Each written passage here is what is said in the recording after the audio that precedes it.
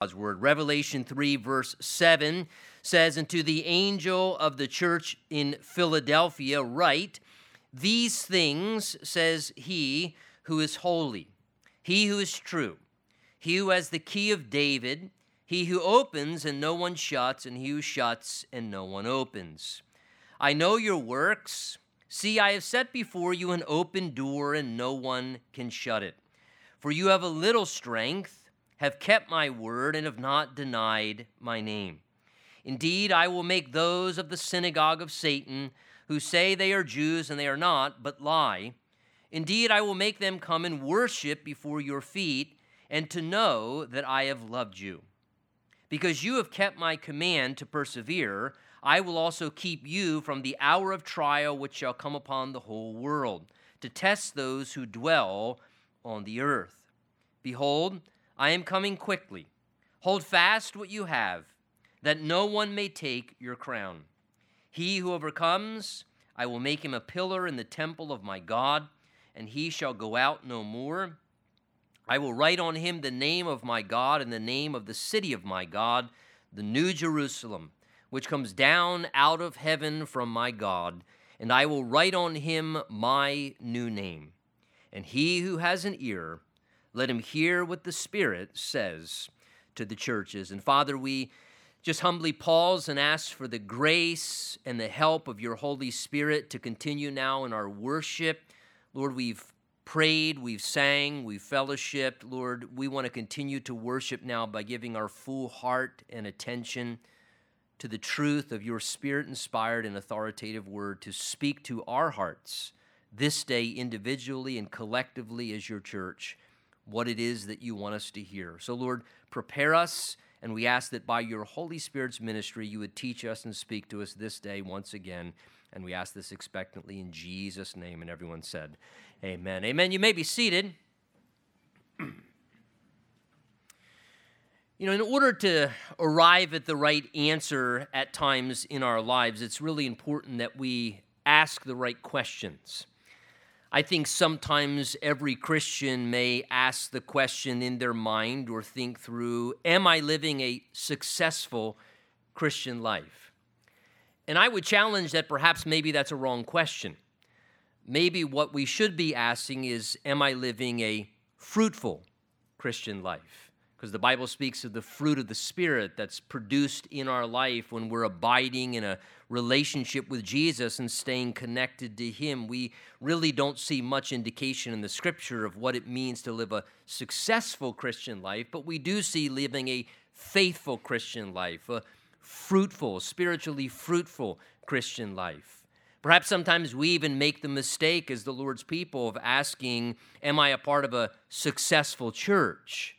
Perhaps there is no such thing really as a successful church, but we do see in the Word of God that which would be a fruitful church and a faithful church. And as we look at the passage in front of us this morning, the church of Philadelphia appears to get Jesus' approval as the model of a healthy church. And perhaps that's the better question, whether our spiritual life individually, am I living a healthy spiritual life? As a church collectively, are we a healthy church in the eyes of Jesus? And it seems this church of Philadelphia that Jesus now addresses next does seem to get, if we could put it in those terms, the approval of our Lord for kind of being the model of a healthy church. It's one of two out of the 7 churches that Jesus addresses that he does not really address anything among them that he's displeased with. We don't see him correcting anything with this church. And from this letter of Jesus as a model of a healthy church, I believe certainly we should pay attention because we draw lessons that we should aspire towards how to live a healthy Christian life, and we should draw lessons that we aspire towards of what it means to truly be a healthy church and how to walk that out. Again, remember, these 7 churches, literal congregations, but they give again, 7 being the number of completion. In some ways, it seems they give a complete representation of different conditions and statuses that churches can be in from time to time. And as we look at them, certainly each one of these letters Again, every one of them, Jesus says, as we see there in verse 13, he who has an ear, individuals have ears, churches don't have ears, so individuals should be listening. Let him, singular, hear what the Spirit says to the churches, plural.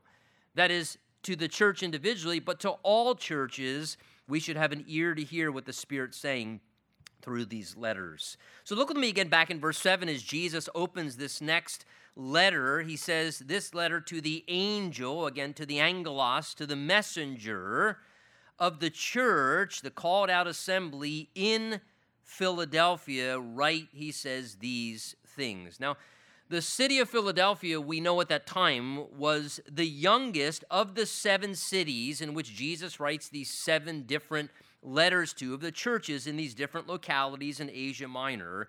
And the city of Philadelphia, interestingly enough, was purposely established to operate as an outpost for spreading Greek culture, Greek language, and the Hellenist way of living among the Asian provinces. The city itself was located on one of the greatest highways, having it run directly through it, which led from Europe to all of the East.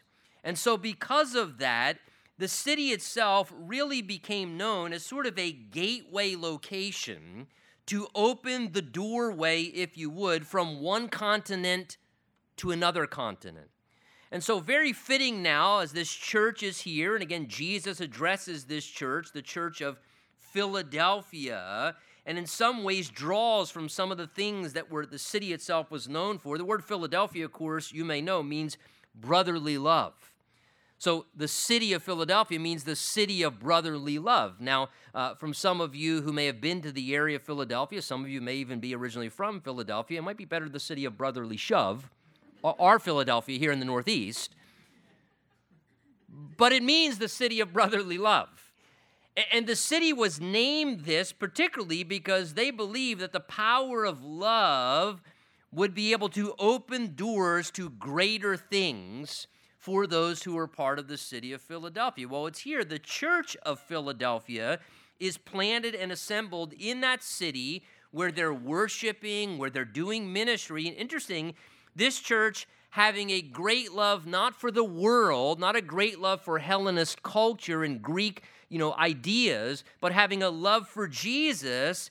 Jesus gives this church an open door for greater influence. They established the city hoping that through their love and their missionary efforts of spreading Greek culture, they could open doors to greater things. Jesus says, because that church there loves me and they love my heart and what matters to me, I'm going to give them an open door to be able to have greater influence and greater opportunity.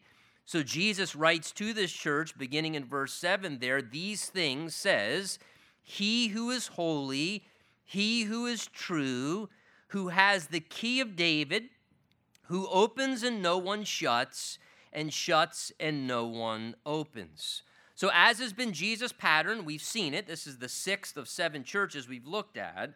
This is his pattern when he addresses each church. He identifies some aspect of part of his nature or his character and his attributes, and he draws attention to certain attributes about himself that he deems fitting that would be helpful to that particular congregation, that they needed to ponder about him or know about him. And he indicates 3 things about himself in verse 7 here to the church of Philadelphia. The first thing he says, look at it there in verse 7, he says to them that I am he who is holy. And the idea there, the term Jesus used, means completely set apart or separate from all other things that exist. The idea there of Jesus being holy speaks of him being wholesome, pure, perfectly righteous, without flaw, without any defilement. The idea is that he is the one who has never sinned and forever remains the holy and the righteous one. And so in some ways, he's reminding this group of believers that we find in the Lord Jesus the one who is absolutely perfect, who is not flawed in any way. He's the embodiment of all that's right. He's completely pure. He has no defiled motives. He never has any ill intention or a corrupt desire in relationship towards us. I just said this past Wednesday evening, we're going through the Song of Solomon right now on Wednesday nights and the love story between them of how wonderful it is to come to know Jesus first as your beloved and to come into relationship with him, because then you find the perfect lifelong partner. And you're able to accept much more easily an imperfect human spouse when you come to know Jesus as your first love. Because when you know Jesus and you love Jesus, you found the perfect one. And so therefore, it's much more easy to have a healthy relationship because you don't expect unrealistically perfection and have unrealistic expectations of a spouse because you don't need them to be perfect. You found the one who's perfect. You've got the perfect relationship. And it brings a wonderful harmony to marriage when we can fall in love with the perfect one and know him as the Holy One who is above all others. Jesus also, secondly, says of himself there in verse 7 that he is also the one who is true. And the word true that Jesus uses there is spoken in the sense of being that which is genuine, the one who is real or the one who is authentic in comparison to one who is disingenuous or could be fake or not authentic. So it's describing there really the character of Jesus being reliable, that he is the trustworthy one, the absolute genuine one to be able to relied upon. And in a world that is corrupted by the lies of the devil that are being spread among humanity constantly, as well as false ideas sown by demonic spirits, even among the ranks of the church. And that will continue as we progress towards the coming of the Lord. Because the Bible says that one of the characteristics of the last days is there will be doctrines of demons and demonic spirits propagating ideas even among the ranks of Christendom and causing people to believe that they're on a right track, following this idea of what's spiritual or that idea of what church or Christianity is to be about. And Jesus tells us that he is the true one, and the Bible tells us that that's good to know and to pay attention to the truth that comes from Jesus and all of who he is, because there are going to be deceptive spirits and even doctrines introduced among churches that are demonically inspired, where Satan himself is influencing. Again, false spiritual leaders, fake self-proclaimed spiritual leaders who are very persuasive, charismatic. They could carry their audience, because that's what they see people as, and they can convince their customers, because that's what they view people as,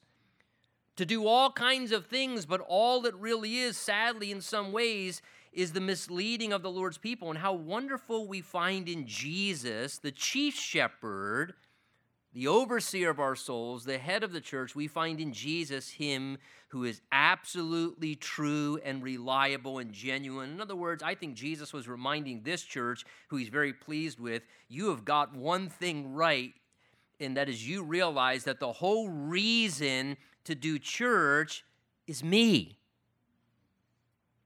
It's not your great face behind the podium and the most charismatic person that you can find to whimsically, entertain you on the stage. It's not your smoke and your light machines and your rock and roll band. It's me. And you found what's true and reliable. You found the true and most holy and pure reason to exist as a church. And that's for the head of the church. It's for Jesus. And that when they would come together, this church was healthy because the centrality of Jesus was what their church was all about to them. They knew that's the reason for church. It's to meet Jesus, to minister to Jesus, to be ministered to by Jesus, and to glorify him.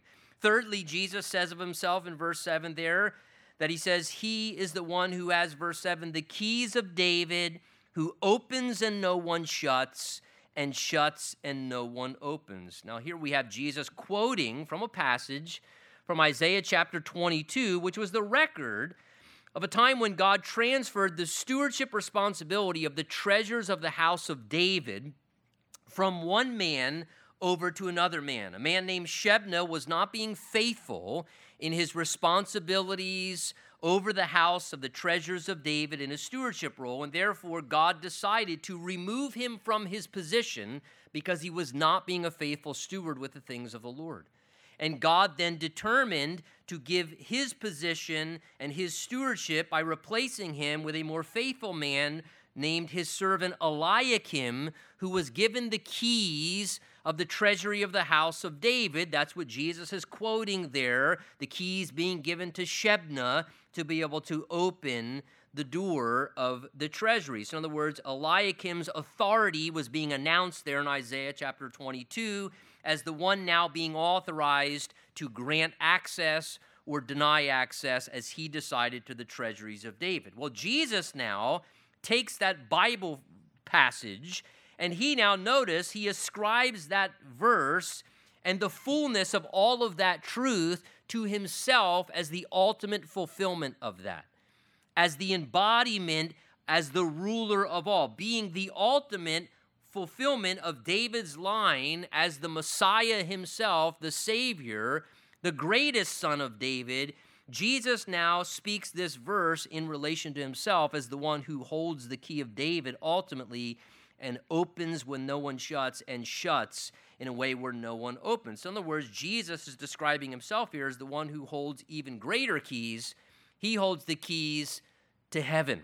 He holds the keys to the kingdom of God, all the treasures of the kingdom of God. And we might fairly say, a good way to think of this is that the spiritual key to everything that is true spiritually, to all the treasures of the kingdom of God, to all eternal and spiritual realities, the true key is Jesus. That's the key. If a person wants access to eternal life, Jesus is the key. If a person wants access to the wonderful experiences of all the Word of God describes, the treasures of the kingdom and spiritual life and the riches and the wonderful things that spiritual life offers to us, the key is through Jesus. All of that comes through Jesus. Now, the person possessing the keys basically is the one with authority. Someone who has a set of keys, it's an indication that they have authority and they can authorize access, right, by holding the keys, or they can deny access, and that's the idea here. Jesus, as the Lord of heaven, supreme ruler of all, describes himself holding the keys. He's describing himself as here the one who has supreme authority, the one who has ultimate control to authorize all things, and he can open any door with his heavenly authorization. And if Jesus opens a door with heavenly authorization, he says no one's going to shut it. No one or nothing will shut it. And in the same way, Jesus has the authorization and the authority to shut and close a door. And if Jesus closes a door, then he tells us here, nobody's going to open that door up. It's a closed door because Jesus has that authorization. And look, it's important in order to be both a healthy Christian and to be a healthy church that we fully understand and rely upon this spiritual truth that Jesus has ultimate authority and that he has authorization to open what he wants to open and to close what he wants to close. And to be a healthy Christian or be a healthy church, we do wisely to yield to that authority of Jesus and to recognize that Jesus can and Jesus will at times open doors, and when he opens doors, we should be confident and we should walk through those doors in faith, trusting that Jesus has authorized that opportunity and that opening. And in the same way, we should trust and believe and yield that Jesus can close doors, and that if Jesus closes a door and he shuts a door in some way regarding something, that the wisest thing we can do is that if Jesus is shutting it down, to yield to it and to humbly turn around and walk away and not try and kick the door open and strive to get it open if Jesus is the one who's closing it. Verse 8, Jesus goes on to say to this church, I know your work. So he wanted them to be aware that he saw all their ministry work, their labor that they were doing to help people spiritually, the ways that they were serving, to help people meet the Lord in salvation, the ways that they were working and doing ministry to help people to grow spiritually and to mature in their relationship with the Lord, to be more healthy. And Jesus was very pleased with the ministry work among this church. He saw them ministering well, because they were producing, listen, they were producing healthy Christians. They were producing healthy sheep, not well-entertained goats. They were producing healthy sheep by the ministry work that they were doing. And Jesus deeply, it seems, appreciated the spiritual work that they were doing and wanted them to be aware that he saw the work that they were doing. He saw the way they were laboring and doing ministry in different ways, collectively as a congregation, each person using their gifts and abilities. And look, folks, even if our spiritual work that we do is never known by anyone else, even if the ministry that you perform or the way that you serve or the ministry work that you're doing is never recognized by people, let's remember Jesus is aware. Jesus sees the work that you do. Jesus sees the effort that you're making to help someone spiritually, and he evaluates it. And truthfully, that's whose awareness and approval matters most anyway. Our greatest desire in any work that we do spiritually should just be Jesus is aware what I'm doing, and as long as Jesus approves what I'm doing, then one day that is sufficient. Again, Jesus says this to encourage. Revelation 22:12 will say at the end of the book, "Behold, I am coming soon, and my reward is with me, to give to everyone according to his work."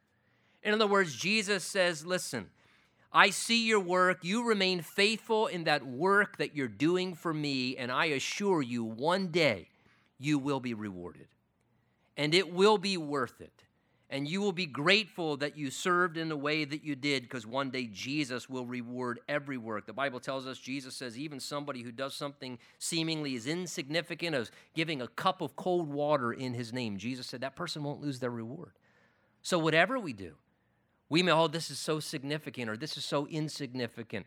All that matters is faithfulness. That we do what the Lord's told us to do and we do it faithfully. And Jesus wanted them to be encouraged. I know your works, he says. Verse 8, he goes on to say, see, I've set before you an open door, and no one can shut it. For you have a little strength, have kept my word, and not denied my name. So he informs this hardworking, healthy church. He says, I see what you're doing, the work you're doing, and he says, and I've set before you now an open door. Now, an open door, scripturally, is a reference to an opportunity to have spiritual influence for gospel work. We know this because that term is used numerous times in the scriptures. Acts 14, we find that term open door. We find it in 2 Corinthians 2, Colossians 4, 1 Corinthians 16, and each time it's used in that context.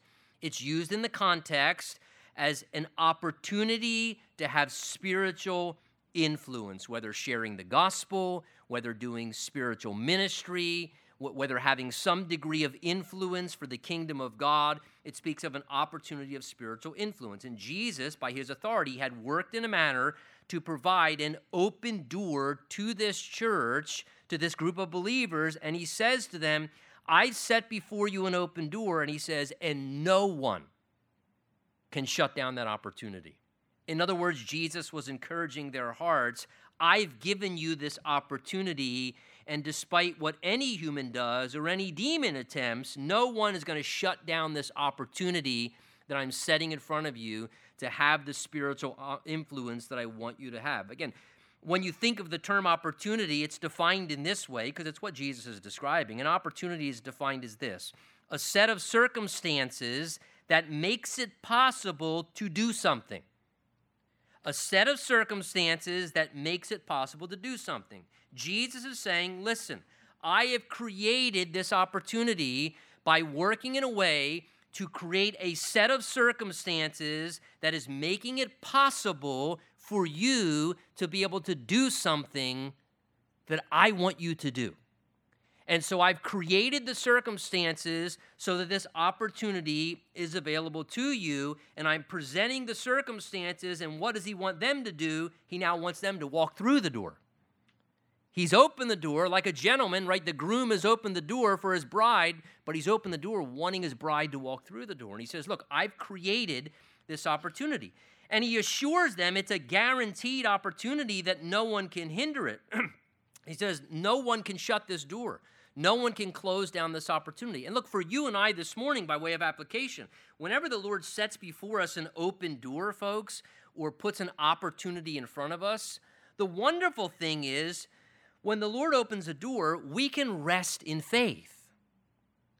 And if you know that the Lord has opened that door, you don't have to strive to keep the door open.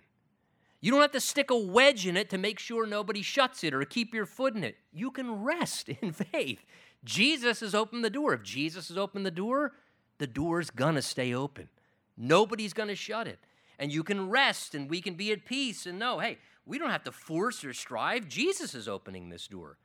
And it's going to stay open because it's an opportunity that he's created for his purposes for my life.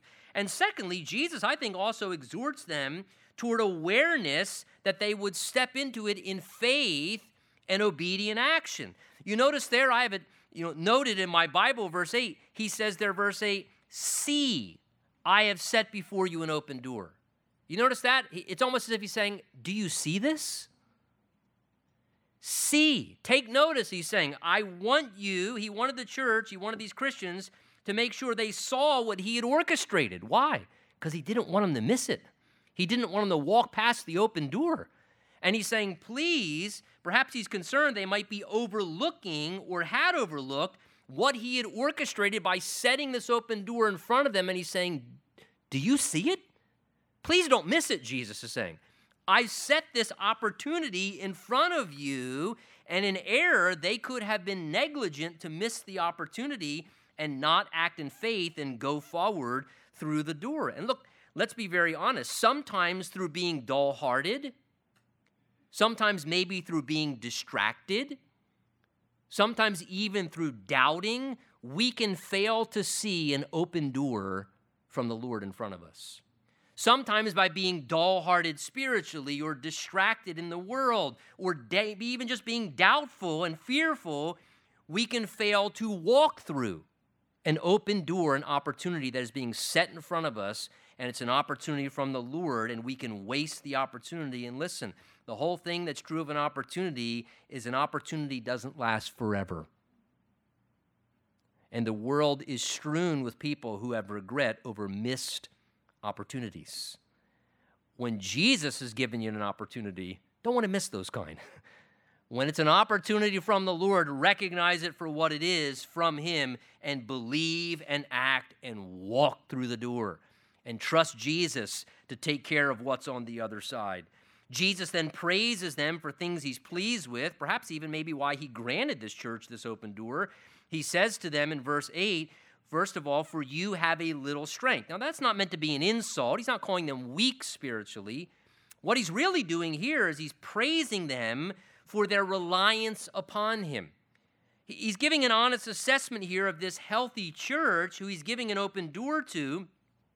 The honest assessment being this: from an outward status, it seems this congregation wasn't per se large or significant, with a strong reputation, prominent in society. Maybe they weren't significant among the ranks of Christendom. They were kind of a church that in some ways they weren't the famous church with a strong presence and success story that everybody was talking about. They weren't a congregation that everybody perhaps was focused upon. They were probably more of the type of congregation maybe that was more overlooked as being somewhat insignificant, nothing special. Perhaps having a church where maybe there were not significant resources at their disposal. There was a small amount of resources, or maybe it seemed that they were only accomplishing a very little thing for the Lord. And maybe it seemed like their impact was very minimal, and they were kind of under the radar publicly, and yet Jesus saw them as a faithful church. They might not have been a famous church, but Jesus saw them as a faithful church, and Jesus, who's the head of the church, was pleased with the health among them. See, because of their smaller stature and little strength, they in faith operated in strong reliance upon Jesus. And when Jesus says you have a little strength, he's basically saying, look, I know you don't have a lot of resources or fame or things at your disposal, but because of that, I see how much you rely upon me. And you operate in the power of the Spirit. And you operate in full dependence upon me. And Jesus appreciated and admired how they were operating, trusting him to work by his power and relying upon his provision and looking to him to do things because they couldn't just work it up in the momentum of their organizational structure. And Jesus was pleased by this. Look, the Word of God, is it not, is filled with stories of great triumphs that God brings for very weak and insignificant people. And it seems that Jesus appreciated about this church. We think of Gideon, who with just 300 men defeated 32,000 Midianite soldiers. We think of David, this young boy who is the one who is able, when no one else can, through dependence upon the Lord and faith in what the power of God can do, who's able to bring down the giant enemy Goliath. We think of in the New Testament how with just 120 Spirit-filled disciples of Christ, Jesus turned the world upside down. And they didn't have half of all the stuff that we have at our disposal now on the horizontal, and they turned the world upside down. How? Not by might or by power, but by the Spirit of the Lord. We see them in the upper room praying and interceding. We see them speaking the word of God. We see them doing the simple, fundamental things that mattered to what early Christianity truly was. And Jesus sees this church humbly embracing their own weakness, and because of their experiencing great strength. And I think Jesus appreciated this church with little strength. He appreciated that they weren't trying to make something big out of themselves. They were content to just be known as having very little and little strength, but believing, Lord, you can do a whole lot with our very little. And so, Lord, all we have, here it is. And whatever you want to do with that, Lord, do what you want for your glory and for your purpose. They were content to just be small in the eyes of the world, but let Jesus get all the glory, and Jesus was powerfully working through them. He says as well, this church, another thing he appreciated, he says, is you've kept, verse 8, my word. So this church, notice, a healthy church, had strong adherence to the word of God. And Jesus appreciated that. They faithfully taught the scripture. It was central in their church life. They kept close to the word of God. They operated their church by the truths and standards of the word of God. The people who were a part of this healthy church were living out their lives in accordance with obeying scripture. And this was another thing that pleased Jesus about this particular church. What pleased Jesus is Jesus says, I like this, and you are a healthy church. And why? Because they were the byproduct of a church that had a healthy commitment to the Word of God. And can I just say those two will always go together? Those two will always go together, that a healthy church will be the byproduct of a church with a healthy commitment to the Word of God. Because it's the Word of God that makes us healthy Christians. And as it makes us healthy Christians, that contributes to us being a healthy church. And this church had a strong adherence to the word.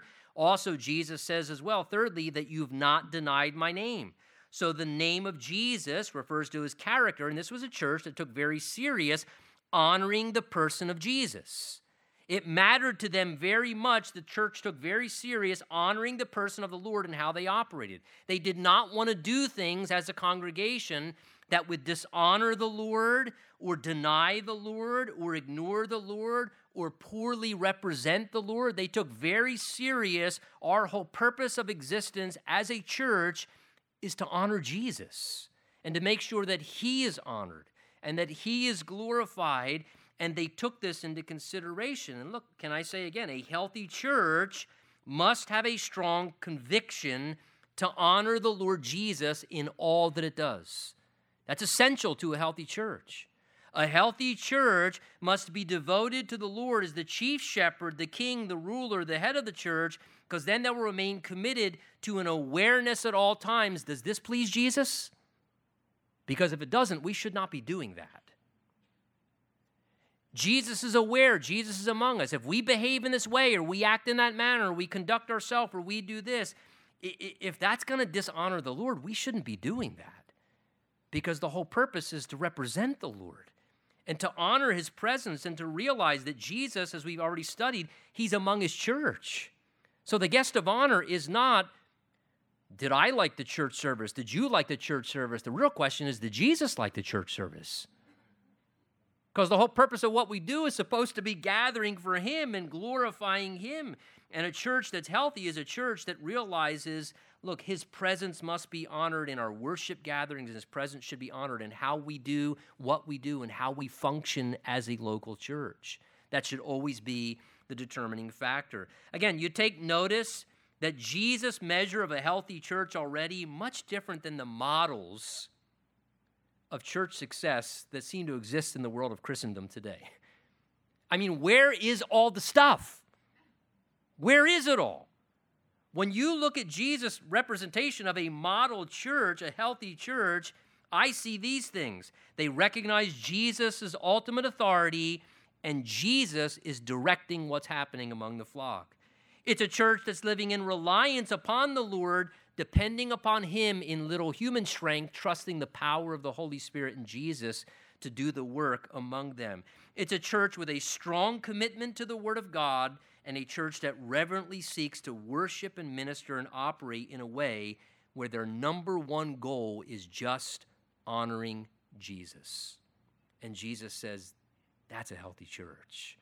And the Church of Philadelphia, who he says nothing negative about, represents this in a beautiful model. Well, Jesus goes on to speak to this healthy church some promises. Verse 9, he says, indeed, I'll make those of the synagogue of Satan who say they are Jews, but are not, but lie. Indeed, I will make them come and worship before your feet and to know that I have loved you. So notice, Jesus says, I will work in your defense, and I will deal with those who are opposing you there at the Church of Philadelphia. He identifies a particular assembly of Jews. He's not addressing all Jews, but a particular assembly, a synagogue of Jews who, notice, seem to be somewhat antagonistic towards this church. He describes them here as those who claim to be Jews in identity and title, but he says they lie. In other words, they're not. In other words, they're not a true representation of what a Jew really was intended to be spiritually. Again, we know from the Old Testament, a Jew was not just a national title. The Jews in the nation of Israel were to be a people who loved and honored God, a people who lived set apart after the Spirit of God, set apart for him, walking with God, honoring God's word, living by the Spirit. Yet this particular local Jewish assembly, this synagogue, was being deceived, sadly, literally, Jesus says, by Satan himself. I mean, you can't get much stronger when Jesus, who's God and knows all things, says of your particular gathering, he says that particular group is a synagogue of Satan. Ouch. I'm sure they didn't have that sign hung on their front lawn. But that's what Jesus calls them. They were a religious assembly. Yes, they gathered religiously, but they were being directed by Satan himself.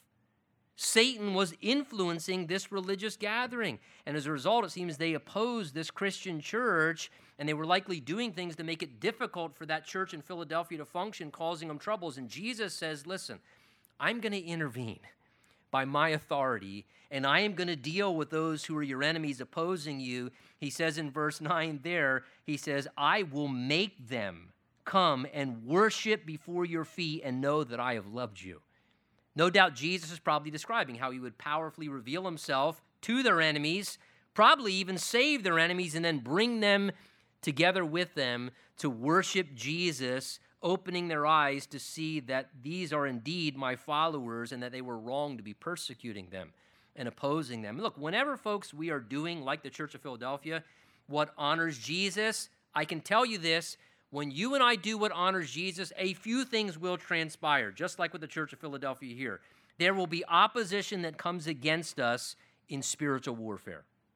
In 1 Corinthians 16, where Paul describes a great and effective door being opened, he says in attachment to that, and there are now many adversaries. And when we do what Jesus wants us to do, or you walk through an open door the Lord wants you to walk through, plan on the other side for opposition and spiritual warfare. It's a part of the package.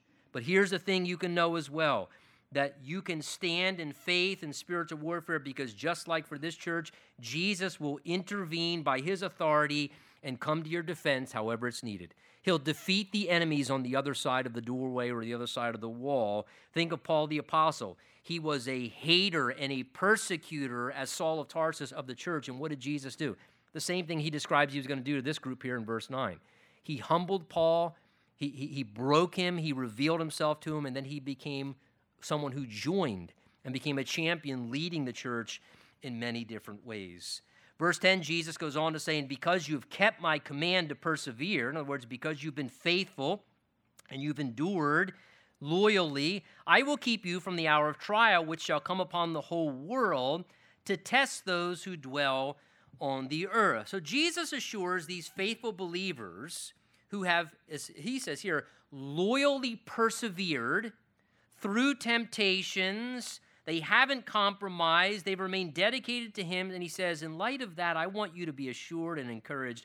I'm going to deliver you from the coming hardships that are going to come upon this world when sinful humanity is judged. Look what Jesus says again there in verse 10. He says, I will now, as a reward to them, I'm going to keep you from the hour of trial which shall come upon the whole world to test those who dwell upon the earth. Now notice here, verse 10 there. Jesus is not referring to a localized time of hardship that would come in one locality. I believe the Lord, if you look at his language here, is speaking of something much greater. He refers to there in verse 10, first of all, an hour of trial. An hour is a set period of time.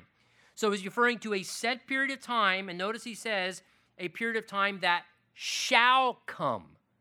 Future.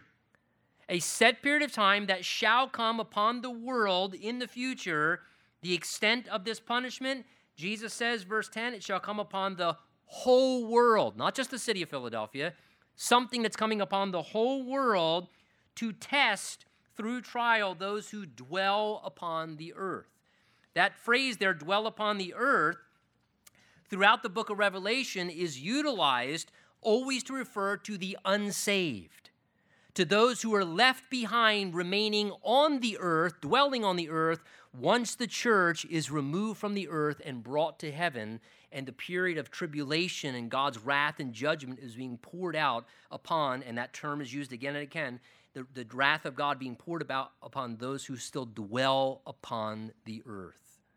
So as Jesus is saying these things, he's no doubt, I believe, referring here already to the tribulation period we'll see described in Revelation chapter 6 through 19, which is that 7-year period of judgment that the Lord shall bring upon the whole world at a period of time to punish the Christ-rejecting world, a time of severe judgment and cataclysmic disasters where there will be suffering among mankind that has never been known or experienced before. As the very wrath of the righteous Lamb of God, Jesus himself, is being poured out justly upon this world against all those who have refused Christ and rejected his salvation and now are being subjected to the just punishment for their sins and their rejection of Jesus Christ, a time when Satan's influence will be worse than ever, the Antichrist, the false prophet, and there will be horrific suffering upon those who are dwelling here left behind on the earth after Christ comes. But yet look what Jesus is promising to his church, to true believers in verse 10. He says to them right there regarding this coming tribulation period, he says, I will keep you from that hour of trial. Notice, please, look at the language. Jesus does not say, I will keep you through that coming time of judgment upon the whole world. He doesn't say, I'll keep you through it. He says, I will keep you, my church, from it. I'll deliver you from it. I'll rescue you out of it. I'll make sure that you are preserved from it. Jesus is promising to remove his church before the judgment comes. I believe this is another clear statement in the Word of God, assuring again a pre-tribulation rapture, which means that the church, true believers, are removed from this earth, rescued by Jesus, and taken into heaven before the wrath of God is poured out in the time of the tribulation period upon all those who are still dwelling on the earth, who have been left behind because of their rejection of Christ. As believers, we know and trust Jesus already embraced God's wrath for us. He embraced the wrath of God on the cross. I don't believe the Bible teaches that we're going to have to suffer the wrath of God a second time. That would mean Jesus did something insufficient. If we have to be punished with God's wrath, because that's what the tribulation is, the wrath of God against the sin of Christ rejecting humanity, if we have to suffer through the wrath of God, then that means what Jesus did wasn't suffering the wrath of God. He suffered my wrath. And Jesus is my city of refuge now. He's my escape. He's the one that's going to deliver us and set us free. He's my Passover lamb. 1 Thessalonians 5 says to believers that God did not point us to wrath, but to obtain salvation through our Lord Jesus Christ. And here Jesus assures them of being rescued from this coming time of suffering and punishment on the earth. Verse 11, he says, "And behold, I am coming quickly." The idea is it will be instant, sudden. It will happen in a way there's no time to make a change or an adjust. It will happen suddenly when he comes. And he says, "Hold fast what you have so that no one takes your crown." Jesus says to this healthy, faithful church enduring hardships on the earth, listen, I'm going to rescue you out of there. But until I come, you hang on to your faithful pattern of Christianity. You remain a healthy church. You do what matters to me and remain a healthy church and healthy Christians. And he says, don't let anyone rob you of your coming reward. You hold fast. In other words, he's saying to this church here, really, finish well. You've played a great 3 quarters. Finish well. Because I don't want anyone, he says, notice, not to lose your salvation, he says, but to lose the fullness of your reward. He wants us to get full reward, to be able to receive it. He says, let anyone take your crown. That word crown speaks of an eternal reward. Paul in 2 Timothy 4 says this, I fought the good fight, finished the race, and kept the faith. And finally, there's laid up for me a crown of righteousness, which the Lord, the righteous judge, will give to me on that day, and not only to me, but also to all who love his appearing. Again, he's referring to the victor's crown, that when someone ran their race and they ran well and they finished, as they would come across the Stephanos, the victor's crown, they would receive as a reward for their faithfulness and for being an overcomer. And Jesus says, in light of my coming, he says, you hold on, hold the line, finish well. I love what 2 John says. It says it this way, look to yourselves that we do not lose the things that we've worked for, but that we may receive a full reward. That's what the Lord wants. He says, I want to fully reward you so you run faithful to the end, that you get the fullness of all of my reward. And then verse 12, as in other letters, Jesus concludes with giving some eternal promises to encourage the believer. He says, he who overcomes, and we know 1 John 5, as we've been talking about, that same phrase speaks of the overcomer through faith in Christ, the believer. These are eternal promises at the end of these letters. He who overcomes, the overcoming believer, I will make him a pillar in the temple of my God, and he shall go out no more. And I will write on him the name of my God and the name of the city of my God, the new Jerusalem, coming down from heaven from my God, and I'll write on him my new name. So Jesus concludes with some eternal promises that speak of security and identity. Referring to security, he says this, I will make the overcoming believer, as he enters into glory, he says, a pillar in the temple of my God. A pillar always speaks to something stable, something foundational, something permanent. Jesus says as believers who overcome the fallen world that we're going to have a sense of a permanent place forever in the temple of God, in the eternal realm, being in the presence of the Lord. And I love how he says there, and he won't have to go out anymore. Now, I read that, and right away my mind goes to this. I especially think of, because I can say this, let me say this doesn't sound pastorally motivated, when I was on the other side of the podium, how I used, and I still do, I don't want to say I don't, I used to love to go to church, and I hated when it was over. It's like, oh man, I got to leave God's house and go back out there again. Right? I mean, because it's like, and look, how wonderful. Jesus says, one day we're going to get out of the world, and you're going to enter into the house of God, And he's going to say, you don't ever have to go back to the world again. This is permanent. You never have to go back to the world again. How awesome that's going to be. And regarding our identity, he says, and I'm going to, 3 times he says, write my name, the name of the city of Jerusalem, the New Jerusalem, and the new name upon us. There he speaks of writing a name. When you write the name upon someone or a name upon anything, that's the idea of identifying ownership, right?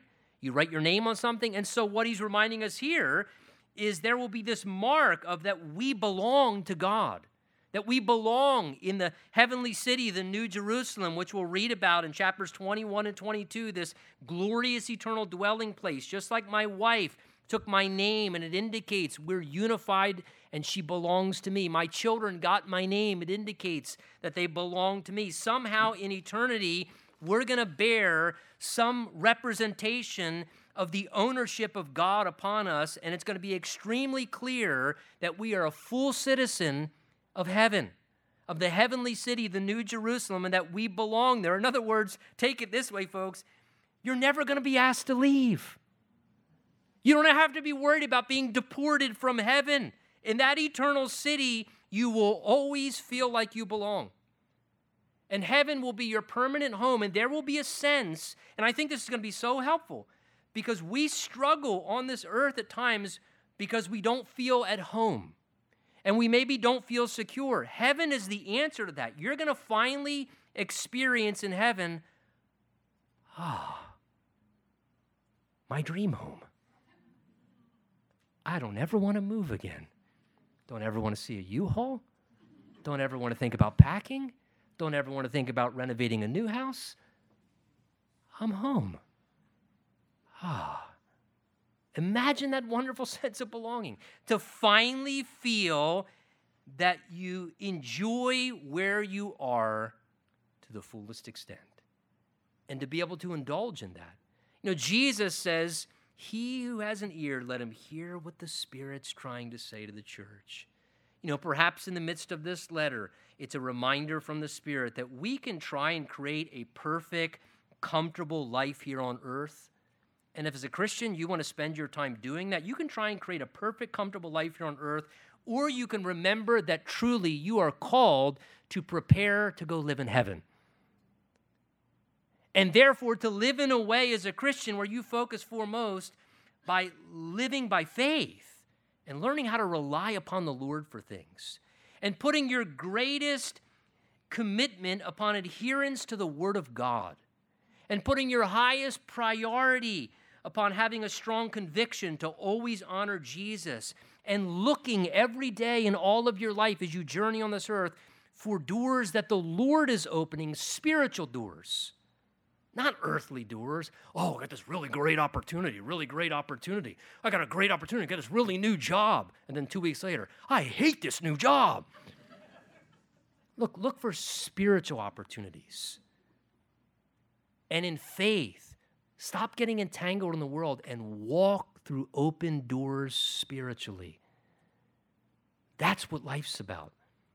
That's healthy Christianity. Let's stand. Let's pray together.